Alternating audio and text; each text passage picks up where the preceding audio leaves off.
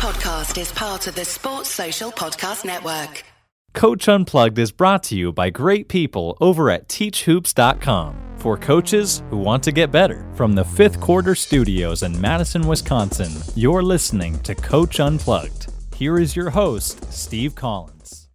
Hey, everybody. Merry Christmas. Hope you're having a great day. Hopefully you've opened all your presents and you're listening to this later in the day because it tends to come out early morning. But so Merry Christmas to all of you. And, it's one I know as a kid, it was one of my favorite holidays. Today we're going to talk about getting players to play together. It seemed like an appropriate thing to talk about, bonding and team on Christmas Day. But I would like to give a big shout out. If you didn't get well under the tree what you want, you should go buy yourself two things. You should go buy yourself a Dr. Dish. Mention Coach Unplugged, they'll give you $300 off. And then you should go over and join teachhoops.com for coaches who want to get better. I have hundreds of videos that I'm just uploading right now. I'm working on new courses as we speak. There's always new stuff going up. So come over and join the community. One-on-one calls, office hours, you name it. It is Netflix for basketball coaches. I know you want to join. Come on over and join us. And let's head off to the podcast. They have like very different personalities, and they just don't mesh very well together. They're both the only thing that they have in common is that they're both very competitive, but the way that their drive is a little bit different. Are they able to talk to each other? So if you sat them down and like when I sit them down to talk to them, they can talk to each other. It's just as soon as like they step on the court, it just becomes, it almost feels like a tit for tat thing where if one guy shoots, then the other guy thinks, all right, it's, and that was the real struggle I had with them last year, is trying to break them of that when they know that their other teammates are looking to both of them to be putting up shots. Oh gosh, if they weren't going to be seniors, I'd send them to a PGC camp together. That would be really good. So what I've done with groups like that. So first of all, you got to get them on the bus. You got to get them in the right seat at that point. So I think what needs to happen is they need to self-coach each other. So the key is they got to be able, and this is the issue I've had with players like this, is these two guys got to be able to communicate to each other. The other three people on the court, fine, but they need to be able to communicate to each other and coach each other. So I think that's what you have to teach them is, you guys are going to get all the accolades. If we win, first of all, you got to, with teenage boys, you got to feed their own egos. When we win, then you two are going to get all the accolades. Don't worry about that. It's all going to happen. If we lose, you two are going to get the blame. But when we win, you two are going to get all the accolades. So you two are going to be the ones that allow us to do that.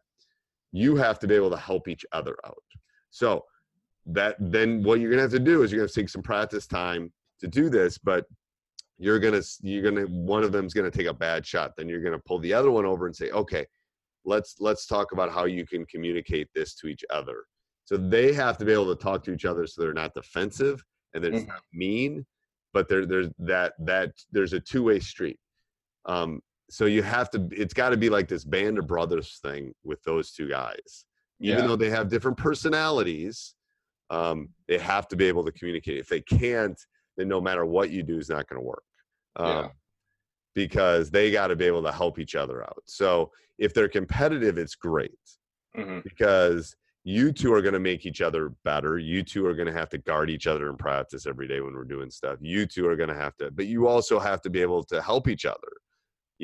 And here's what I would say to that is you have to tell them, okay, we'll call them X and Y. If X falls down, Y, you better be the first one over there to pick him up. When I see that kind of stuff, like when, all that, the small things matter. So I'm watching the two of you. I'm not just watching one, I'm watching the two of you. If one of you is having a bad day, then the other one better pick them up kind of thing. So I think that's the way you feed them. I've had some high D1 guys, pro guys that are like that. And the only way is you got to feed that ego because teenage boys are very egocentric. Then you also have to get them they have to be on the same page. You won't win consistently if they're not. So they have to be able to help talk to each other. and kind of self-coach. Now, the way you can do it is your whole team should be self-coaching each other.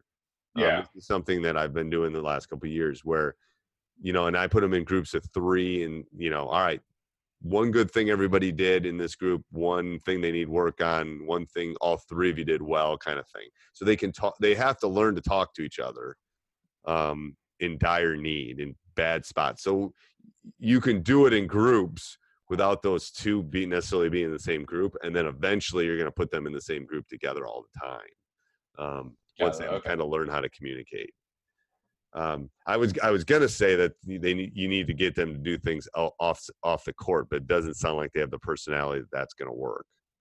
Yeah.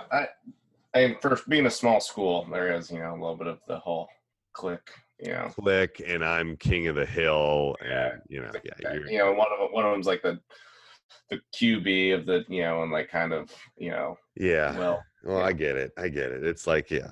Yeah, that's high school. If I had him in front of me right now, I'd say you're the top of a hill of a very small hill, people. Yeah. So let's put it in perspective, Yeah. No, and that's what I try to tell them is, because I played at a small D3 school, football and basketball, so I know, right. what they, what they are and what their competition is going to look like when they get there. Right. But it's a little different when they hear it from me all the time versus when they. Right. And it's like, yeah. Hey, everybody. I hope you enjoyed that podcast. Make sure you subscribe and like. Make sure you leave a review down below. We really do appreciate those no matter where you listen. Go over and check out teachhoops.com for coaches who want to get better. I know you want to become a better basketball coach. And again, if maybe you're done with podcasts, you're going shopping now, go down and click on our Amazon link and do some shopping. We would really appreciate that. All right. Have a great day. Sports Social Podcast Network.